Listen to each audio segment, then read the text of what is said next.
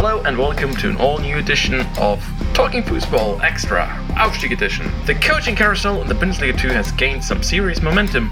Coaches are being let go right, left and center. And what on earth is up with Lok Leipzig these days?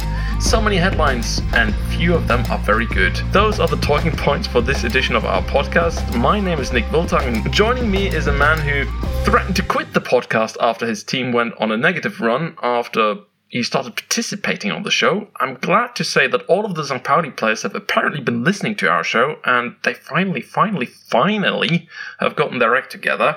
So I'm glad to say I'm once again joined by our expert on refereeing decisions and Groundhopper Supreme, Mike Krickemeyer.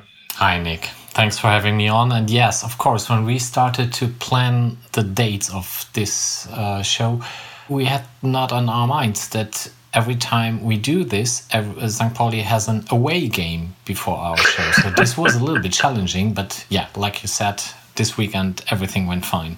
Everything went fine for you. How about you, Jasmine Baba, our tactics expert, joining us all the way from Darmstadt? I feel like maybe me and you, Nick, need to quit or threaten to quit these few weeks. It hasn't been the most fun for either of us. But yeah, busy week, but good. Yeah, so Marcus Anfang, are you listening? All right, in part 1, we'll be diving straight into all the latest from the Bundesliga 2, and in part 2, we'll be taking a detour to one of the real teams of Leipzig. And given that he is here, I'm sure that Mike will have a new ground that is worth visiting lined up for you at the end of our show.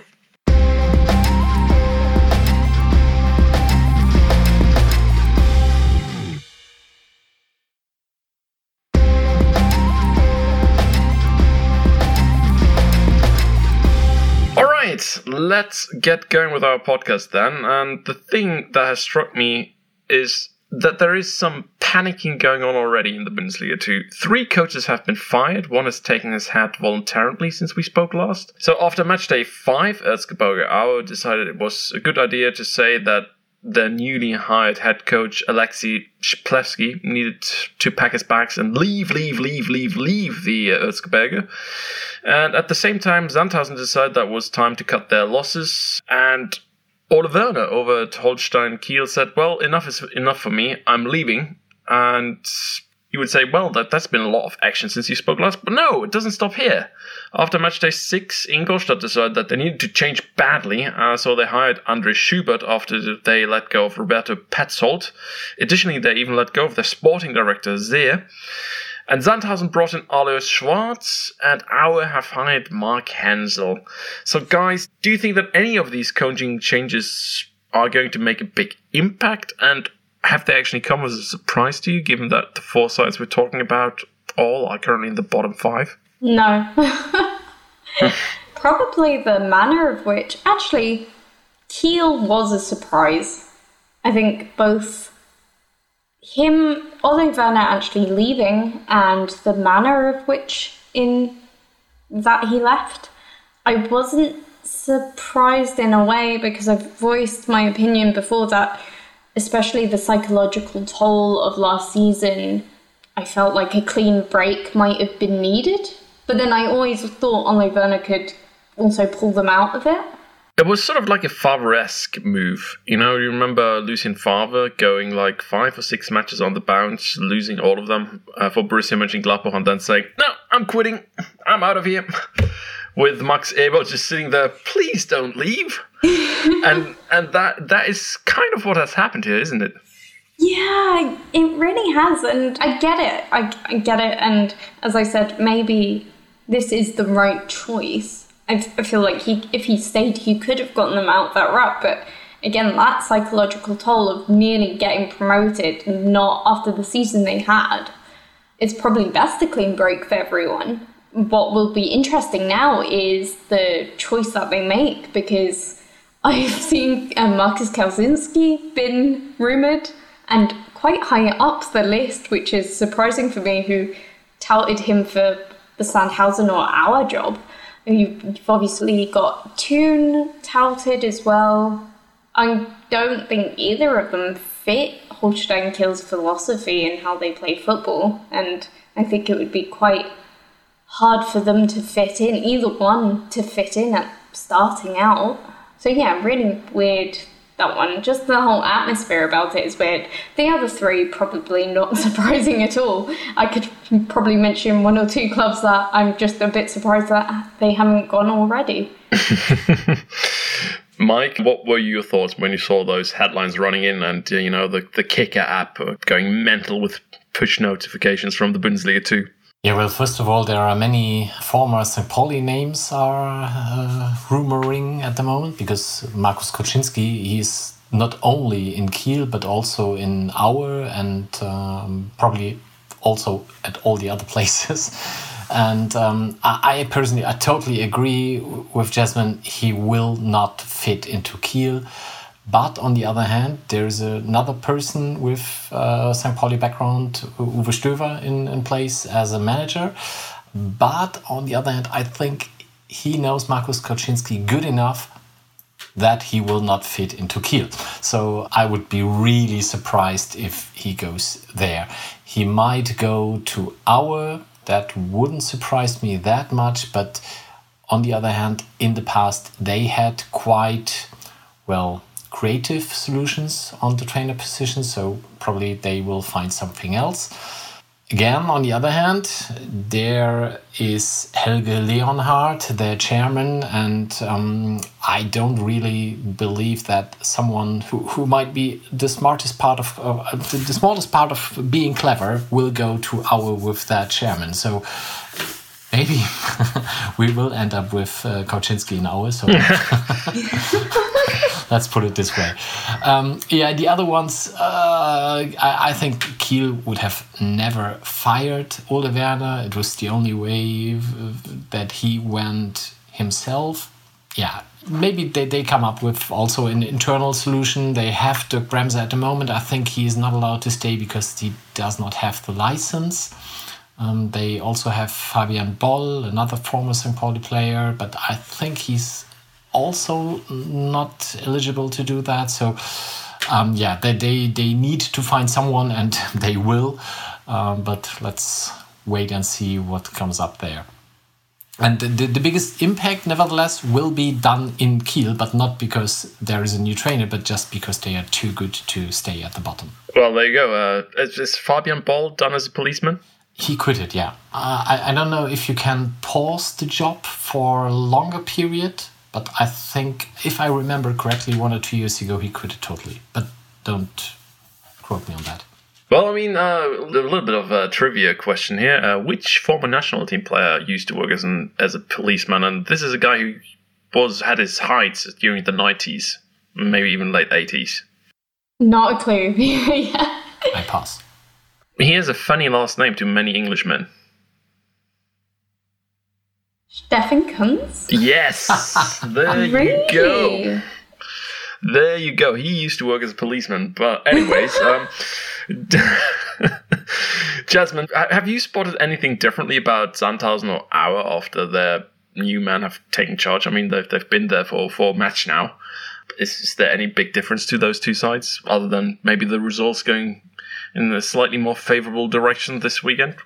Well, just a little bit on Aue, because they've got a bit of a weird situation, because they really want Mark Hensel to be a permanent coach, but obviously he doesn't have the Fussball title either, so they're just looking for a random pro license, maybe Kelsinski, but I think Kelsinski would want to be more of the main role there. So it's a little bit messy, just because obviously they're in a bit of a situation, and I think it was good for them to get rid of Splewski when they did. He was such a RB blueprint manager in the way of pressing and intensity, and obviously wanted to get rid of all the older players to play the way that he wanted. That blew up in his face. And there's a few rumours going around that the last couple of games the players were actually playing against him. So against the Regensburg match, their attitude, you could see, was a lot better, because it takes a lot to come back from a 2-0 down from, 11 minutes in, to come back and draw 2-2. And it was kind of heartbreaking for them to concede in the dying moments. So our players are definitely capable of staying up. It's just a matter of seeing the kind of solutions they have on the pitch. It's early days. Sandhausen, because we talked about them in depth last time, I think they actually do have the quality and now the coach to stay up. They've got someone who's been there for 3 years already. Someone who'll get them playing in a Sandhausen way. Yes, Sandhausen. A sexy 4-4-2 Sandhausen physical way. I think you're the first person that has mentioned the word sexy and Sandhausen in one sentence. Maybe they'll go on a sexy run and surprise everyone. And Mike will be right. They won't get relegated this season. You can quote me on that, definitely. They won't. They finally done it. They finally got the kind of mediocrity, diluted version of themselves out. And I think this is a very good way to kick them into gear. Because of that 4-4-2 system, it should work well with Keita Ruel, and they have Testroy too. I don't see them playing together. I think he'll swap them both with Charleston Benchop. But they're all over 30. They're all over 31, which I went through their squad and I was like, okay, I'm not going to forget their names this time. But they're all over 30. And then I was like, okay, he relies on fast wingers. And I can't tell you if Esfine is still quick on the right wing anymore. I know Anasua, him should still be, but that's a lot better. You can already see the kind of tactics and structure they can put out and beat teams. It might not be pretty, but it's definitely a lot better than what Ingolstadt have. I don't know what Holstein Kiel's going to do. I don't know what Hansa Rostock's going to do. I think Hansa Rostock's kind of accepted their fate. I don't see them as a team that might change anything. They're just like, we're a new promoted team. We're just going to deal with what comes to us.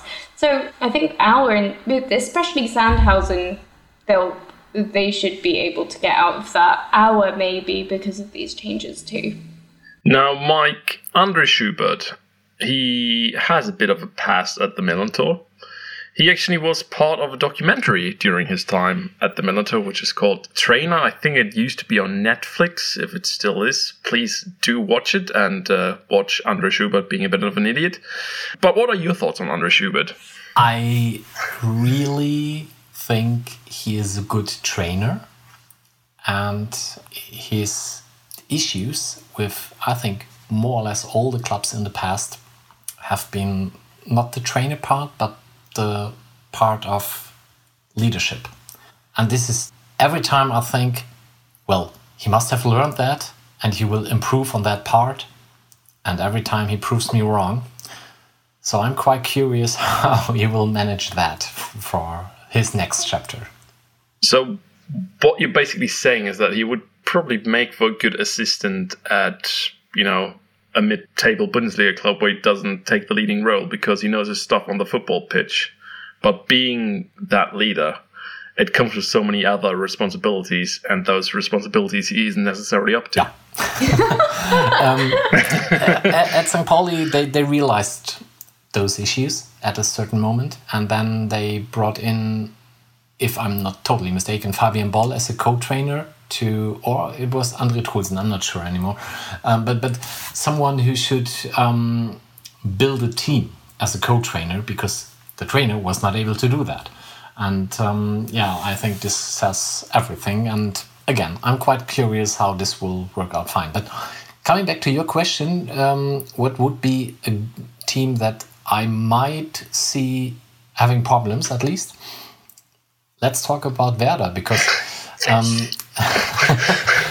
they need to play against Heidenheim this week. They do. I don't see them to win. Oh, then it's a 2G audience, man. It's going to be different with the 2G, man. It's going to motivate the players, and there's just That might be 2 goals for Heidenheim, probably. 2G stands for 2 goals for Heidenheim. Then they need to go. Yeah. Then they go to Darmstadt. Then they go to Sandhausen. Then they will play against us. Then they go to Nuremberg. Then they go to Schalke. I don't see any points in all those matches. What? Not a point? Maybe in Kiel they will get a draw.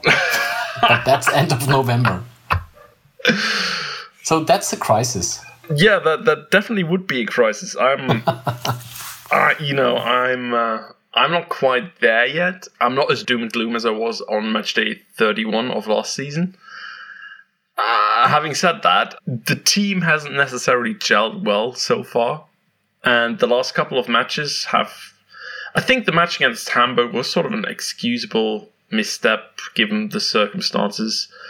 Christian Gross not really having his head screwed on, very tight decisions going against Werder, so it was a bit of an unlucky day, but yes, the match against Dynamo Dresden was probably one of the most dreadful performances I've seen from a Werder side in the last couple of years, and that's saying something, because there have been quite a few. So yeah, if that's the team we're putting out there, week in and week out, yeah, we are going to be in trouble, but I think that the quality of the squad and the quality of the first 11 when at its best is there to at least be in the top half of the table. Come on. I feel a little bit sorry because the data is more on your side, on Werder's side. It was an awful match. I don't want to watch 2 Dynamo Dresden games in a row again. They are playing absolutely terribly. I'm not sure how they're winning. I mean, one, I think their style of football will get found out soon. I'm not sure how it hasn't been found out already. They just push for second balls and then try and run. I don't even think the ball is on the ground much in their games. It's terrible.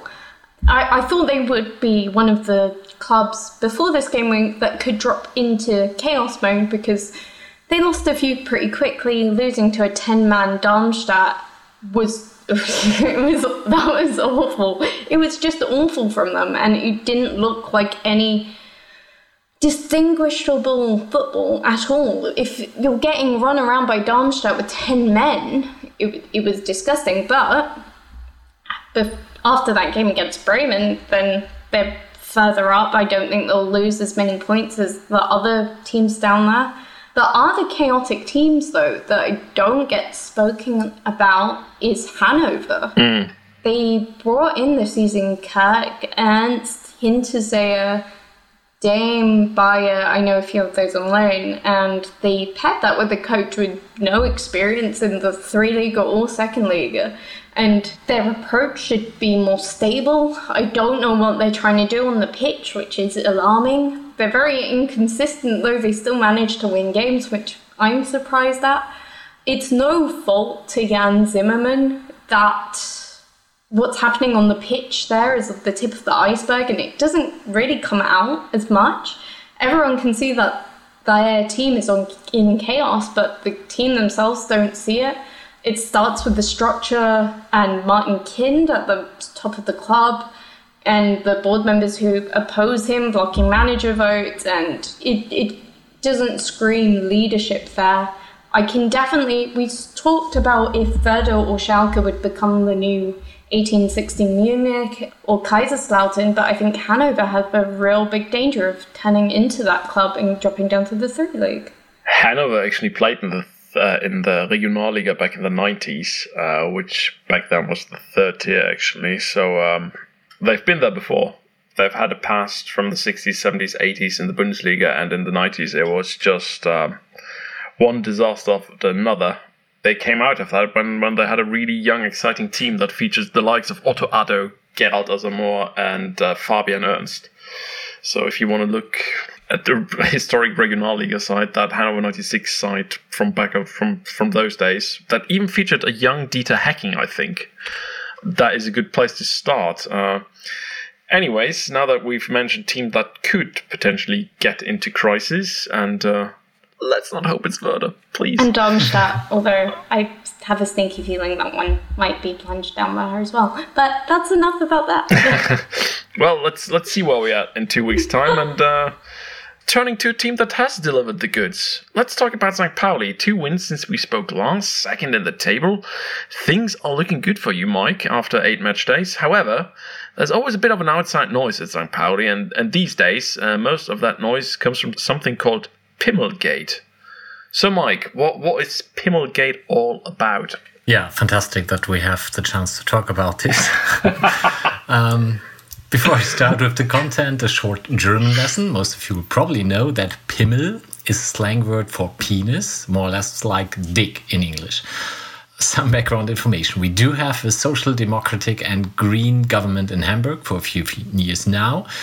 Unfortunately, they are not that left in their politics as many of us would prefer them to be. So one among them is Andi Grote, responsible for security and sports in Hamburg, and unfortunately also a member of the FC St. Pauli.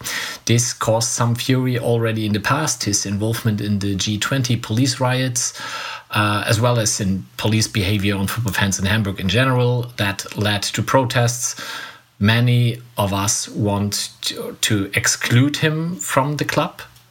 Nearly everyone would like to see him quit his membership. So if he does that by himself, that would be the preferred option, of course. Yeah, in addition, while the restrictions for the public at the beginning of COVID-19 were quite strict, Grote hosted a private party and didn't care that much on the legal restrictions that he invented himself, so which of course caused some additional bad publicity on him. Okay, having said that, let's get to the point now. Grote tweeted in May about some young party people who didn't follow his orders, called them ignorant and stupid. Well, you might do that, but it doesn't look that brilliant if you have done a similar thing yourself in the past. So one Twitter user, also the barman of a quite famous FC St. Pauli pub, tweeted, "You are such a dick," or "Du bist so ein Pimmel" in German. Well, that's an insult, and hate speech in the internet is a serious topic, but there might be more important tweets and harsher insults to look at. So nevertheless, he and Grote filed charges against that Twitter user. The guy admitted the tweet at the police station, and normally that should be it, right? But no, a few weeks later, the police showed up at 6 a.m. at the private apartment with a search warrant to confess the device on which the tweet has been made. Full stop. To make things worse, it was not even the correct address because he did not live at his ex-wife's apartment anymore. So this is how Pimmelgate came up, because this is definitely an overreaction from a politician who has the power to do so, although he's not in direct control of the police and stated later on that this was not his decision to go for that search warrant. But he defended the action nevertheless, because he said, hate speech, well, that's something terrible and we must act on that. Yeah, I mean, you are a bit of a dick as a white man if you think that you being called a dick amounts to such a great insult that you need to have the police go after one man in such a fashion. Because, I mean, let's be honest here, there's a lot of crime on the streets of Hamburg. One internet user calling you a bit of a dick is probably not the place where the police should, put its resources, which are rather limited now that Fabian Boll has quit. Yeah. So, but are you surprised by how the authorities reacted to just one tweet? I mean, it's over the top, isn't it?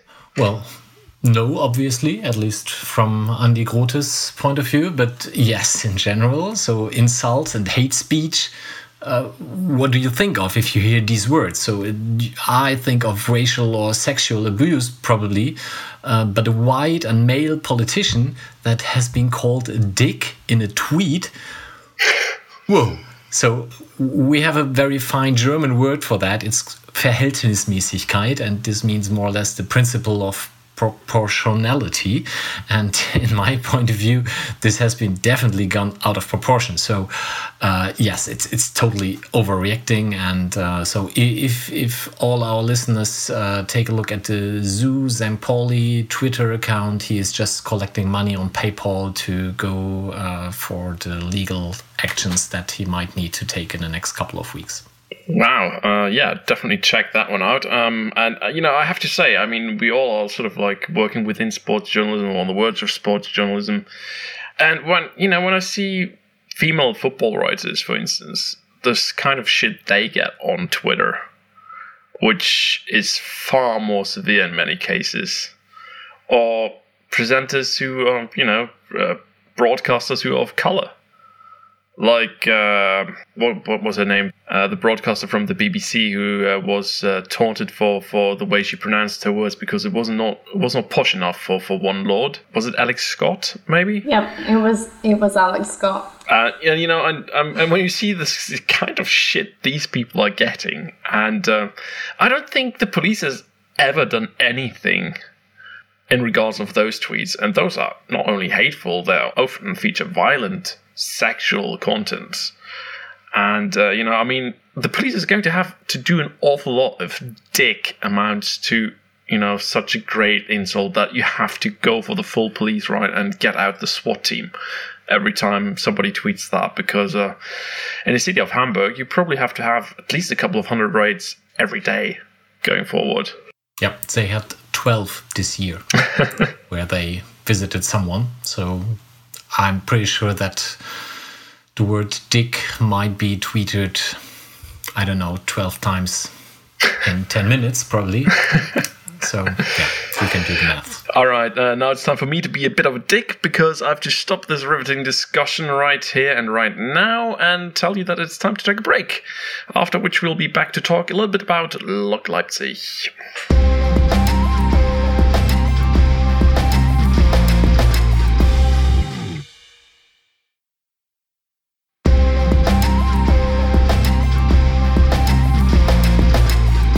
Now, there are few cities in Germany that have such a chaotic history when it comes to their football clubs as Leipzig.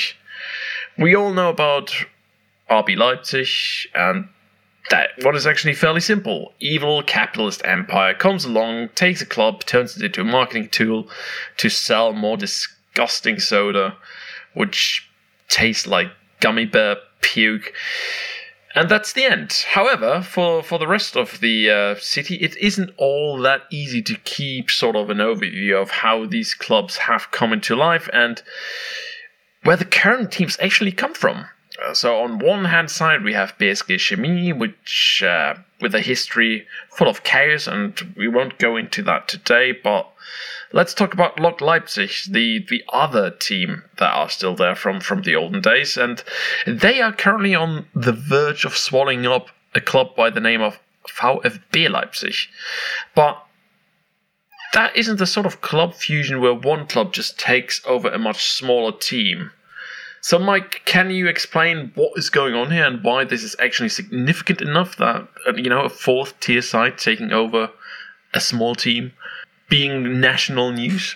Yeah, well, to discuss that in detail, I think we might need to have 2 or 3 hours. Yes. So I don't want to make it too complex here, but VfB Leipzig is a club or Leipzig as a city is a club with a huge football history. And VfB Leipzig was the first German champion in 1903.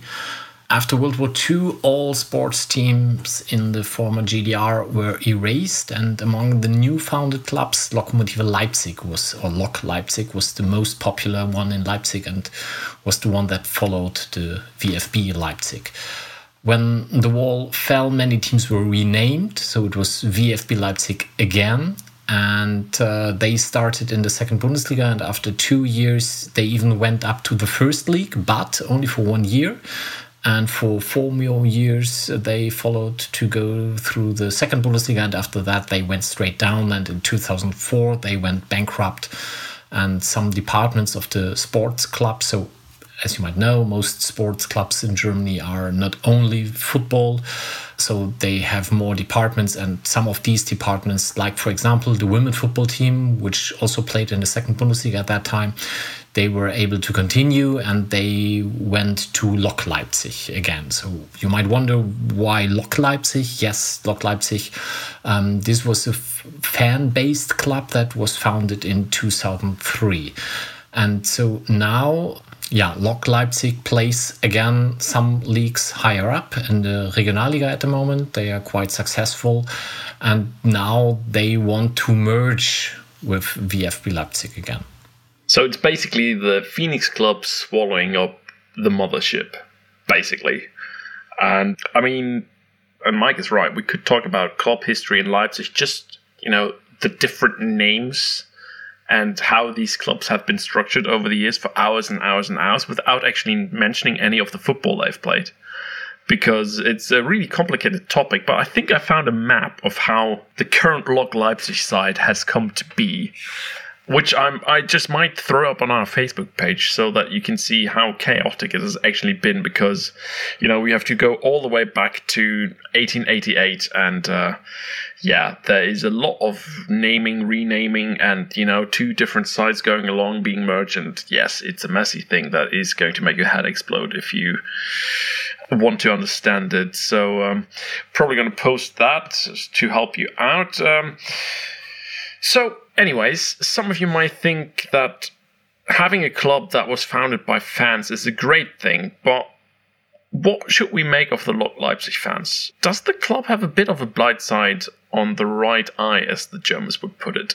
Yeah, you can't deny that. So I think it's always a little bit difficult to talk about that as a St. Pauli fan, because we are sitting here in our bubble, everything is great, we have no problems with racism, we might have from time to time some minor issues with sexism, but more or less, at least taken into account that we are still a football club, we are living more or less in paradise. So it's always really difficult to say this club is not handling their issues in the correct way.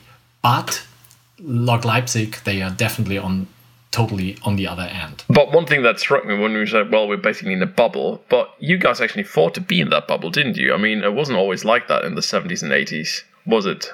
Or especially the 90s. Yeah, but I joined St. Pauli in the mid of 90s. So that fight has already been made. I know some guys who fought at that time at the end of the 80s. And of course, it's always an ongoing fight to keep it that way. But I know many St. Pauli fans who are St. Pauli fans now, and they come to this club 2 or 3 years ago, and now they say, hey, everything is fine, we are so great, and Leipzig and Dresden and Hansa Rostock, they should all get their shit straight, and why don't they throw out the Nazis and so on. And I don't like that, because it's really easy to say that from our perspective, and it's really, really difficult to fight for that at these clubs that I just mentioned. For example, I know some really, really great people at Hansa Rostock, at Dynamo Dresden, who do a great job and fight against these Nazis. But of course, it's so difficult there because they are the minority. No, I don't say that. They are not the minority, but there are more people fighting against them. And so it's really difficult. And there might be a few people who also fight for that at Lok, but I don't see that many, to be honest. But yeah, Jasmine, wouldn't you say that it's all about the clubs actually coming out in support of the people fighting for these issues? Because I seem to remember that at Chemnitz FC a while ago, there were actually a group of guys starting a Chemnitz FC fan club for diversity, and they basically got threatened out of the stadium, and the club just went, don't care. Yeah, and this is the thing. There might be portions of fans fighting against it, but you're going to come up against stuff like that when you're threatened at the club, especially when it doesn't reflect the values of a good part of the same club. And there are definitely ways that clubs need to also stand up with these people, and they don't. We've seen quite a lot of bad stuff happen in the Dresden side. I mean, when they got promoted, not even a loss, promoted of last season, there was that basically rioting on the streets, and no one really took responsibility of that. A journalist was seriously harmed in that, and no one really took any notice of that at all. And that can be overwhelmingly hard if you're one of those people trying to fight for change and you're trying to fight for equality. And especially in, let's say, the parts that voted AFD in its majority in the election, then you kind of know what kind of audience you're up against and why would the club side against that kind of audience, really?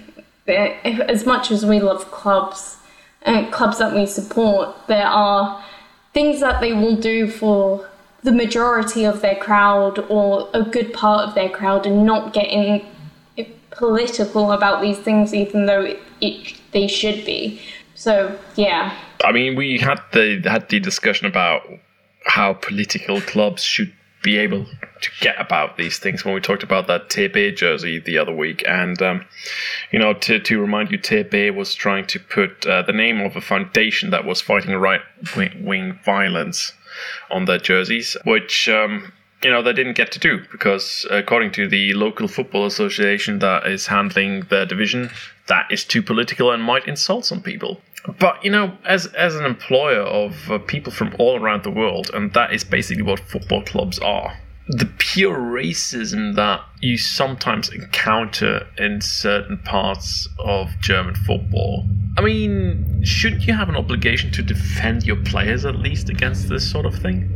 Yeah, I think no one in this round will disagree. We might invite someone from the Nordostdeutsche Football Association, but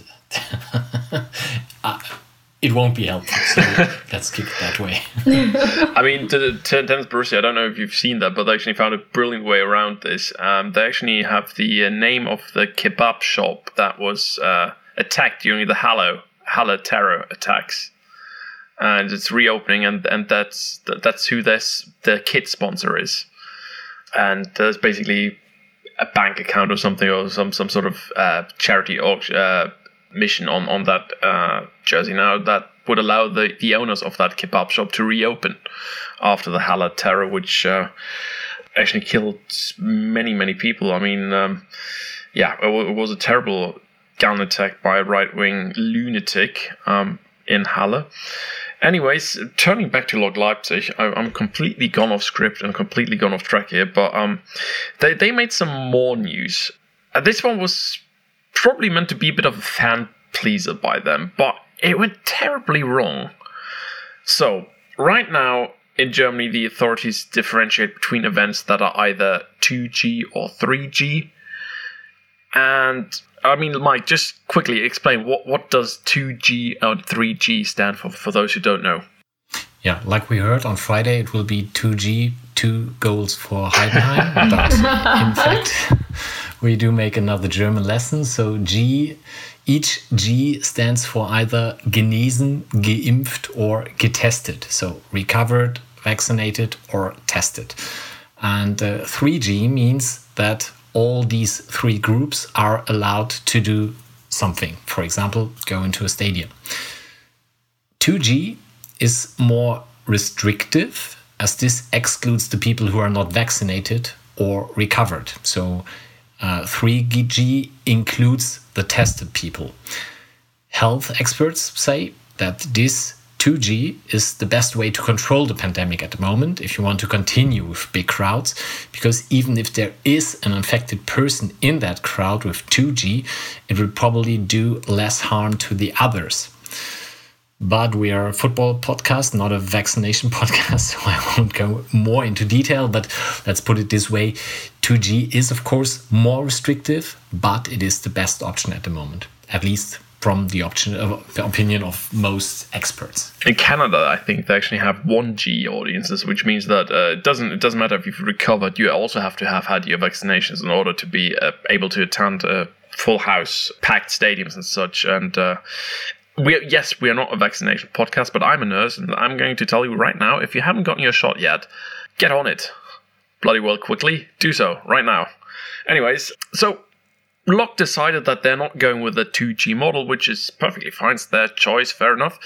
So far, we're not really talking about a scandal, even though it's a bit weird, given that 2G allows you to actually get a bigger audience. But that mystery was solved when they took to Twitter and wrote, quote, "Lok Leipzig doesn't use the 2G rule. Football there to unite people. This wonderful sport is there for everyone. It doesn't matter which nationality, color of skin, religion. or vaccination status a person has.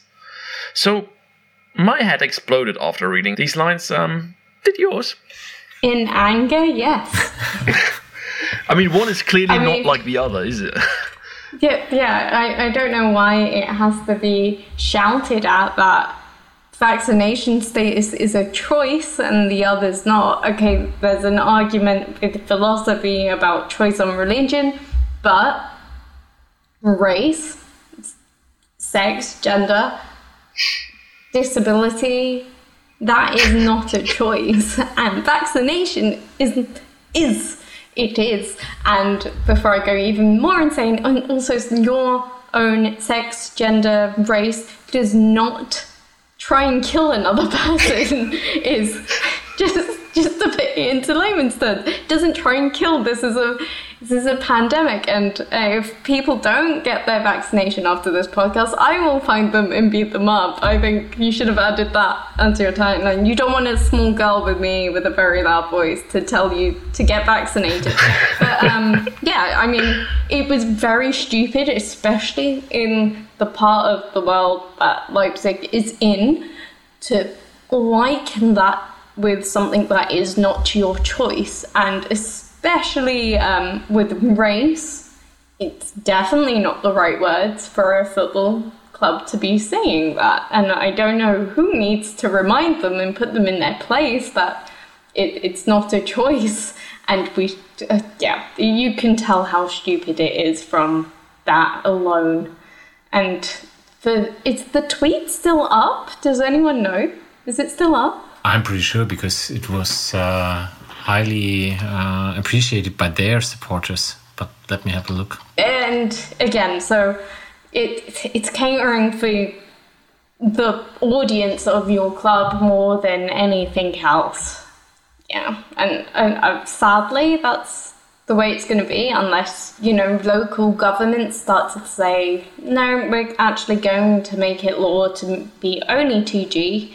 But I don't see that happening, because I'm slightly different opinionated that people should have a choice to be vaccinated. I do not believe in that in such a viral disease, basically, and the amount it can affect other people. And this is kind of a thing that people have forgotten, that it's not just yourself. I think you should have a choice, but I mean, Given the choices you take, you should also be entitled to the consequences. Yeah, I think my kind of thinking is along that line, and the fact that Germany hasn't really had that many consequences for not being vaccinated. I guess you could say it shouldn't be mandatory, but if you don't do those things, you should basically be stripped of all your social rights. Well, not all of them. I mean, you should be able to go voting and such. But I think that, I mean, given the vaccination status here in Scandinavia, Denmark and Norway, we've opened up. I mean, there's no Gs. I mean, we can just pack out stadiums without showing any Corona certificate. We don't use Corona certificates anymore unless we want to go traveling in Norway, which is great. And last Saturday actually, all of Norway opened up, and suddenly the meter that we needed to keep, it disappeared. It disappeared into the night, and everybody was out dancing. And maternity wards to 9 months from now are probably going to be very busy. And I think with a higher vaccination rate, and the vaccination rate that Germany is currently nearing, you are going to be able to get to that point, even though there are a few idiots who haven't decided to get vaccinated. But the argument is that, okay, it was their choice. If they catch COVID and they get severely ill, they've had a choice, and that's the one they've taken. And they're not going to be a burden on the healthcare system once we've gotten to a certain level of vaccination. But anyways, we're not a vaccination podcast. Probably needs to be drilled into our heads more. Yes. It's not a vaccination podcast. So let's leave our exploded heads behind. And Mike, just get us quickly back to football and tell us about the ground hopping advice that you're going to give to us today. First of all, let me add, the tweet is still there. God. So just to end that story. Yeah, I found a place I visited, I think last year in the summer, and it's a really, really great ground. It's called the Paulshöhe in Schwerin. And the thing, because I would like you to see that, is it might disappear in the near future. It's the place of, or the ground of Dynamo Schwerin. They play, I think, in the Oberliga, so even one league below the Regionalliga. It might be, let's put it this way, a club which political views are closer to Lok Leipzig than to St. Pauli, probably, to put it this way. But they have a very special thing, which I, to be honest, have not seen on another ground in Germany up to now. What's Ersatzbank in English? I'm sorry. Substitute bench. The substitute bench. Thank you. The dugout. The substitute benches are on both sides. So one is on each side of the middle line. For home and away, they are on different sides. I have never seen that in any other ground. Yeah, I haven't heard about that either. So, and this is really exceptional. Apart from that, it's a great ground, really, really old stands, a very small fence out of, I don't know what material, some metal, but you can just step over it and be on the pitch. So it's really, really great. Of course, you might not want to go to the home stand, but just take a seat on the side and you will enjoy that match, I'm pretty sure. And sorry, one thing I forgot, the reason why it might disappear, they are arguing on that for a few years now. They would like to shut the whole place down and build up some houses and so on. Same discussion as in many other places. And of course, the supporters of Dynamo Schwerin, they are fighting against that. There is an initiative collecting signatures and so on. And I think 1 or 2 years ago, they lost. But now there's a new government and they brought up that discussion again, and now they are discussing it again, and it might stay, but it also might disappear. So not solved at the moment. What beer are they serving at that ground? I don't know. So I need to pass on that. Oh, I was there with my son, so of course I drank cola. Cola. Well, was it Vita Cola, by the way? Probably not. Oh, they went for the capitalist stuff. Shocking. Anyways, Schwerin is not that far away from Rostock and Kiel, if I'm not mistaken. Yeah, correct. So if you want to make a weekend out of it, get a bit of Bundesliga 2 action and see a ground which substitute benches on both sides of the middle line, this is the place to go. Thanks, Mike. I'll try to put up some pictures on our Facebook page, letting you see all the magic that is the Paulshöhe, and what a great note to end on. So this is it for another edition of Talking Fussball Extra, Aufstieg edition. Hope you enjoyed it. Guys, where can the good folks listening to our podcast find your work, and where can they find you on Twitter? Yep, you can find me on Mike Krü on Twitter, or might be easier to just follow the Millanton.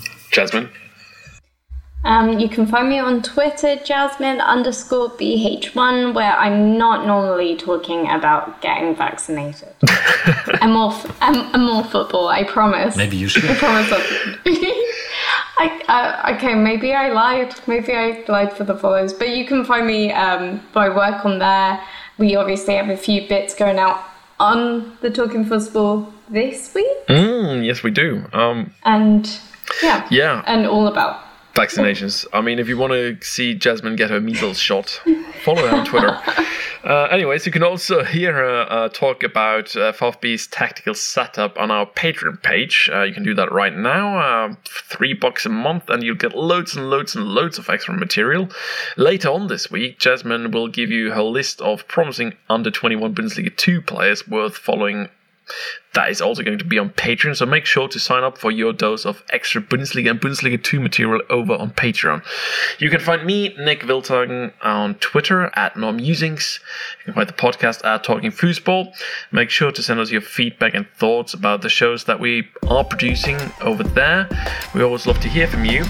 Next up on this feed are the Fantasy Boys, who will guide you through all the tough fantasy choices that you have to make. This podcast will be back in 2 weeks' time, and I'll be back in 1 week talking about all things Bayer Leverkusen with Eric Brühl from the Leverkusen podcast. Until then, it is goodbye for now.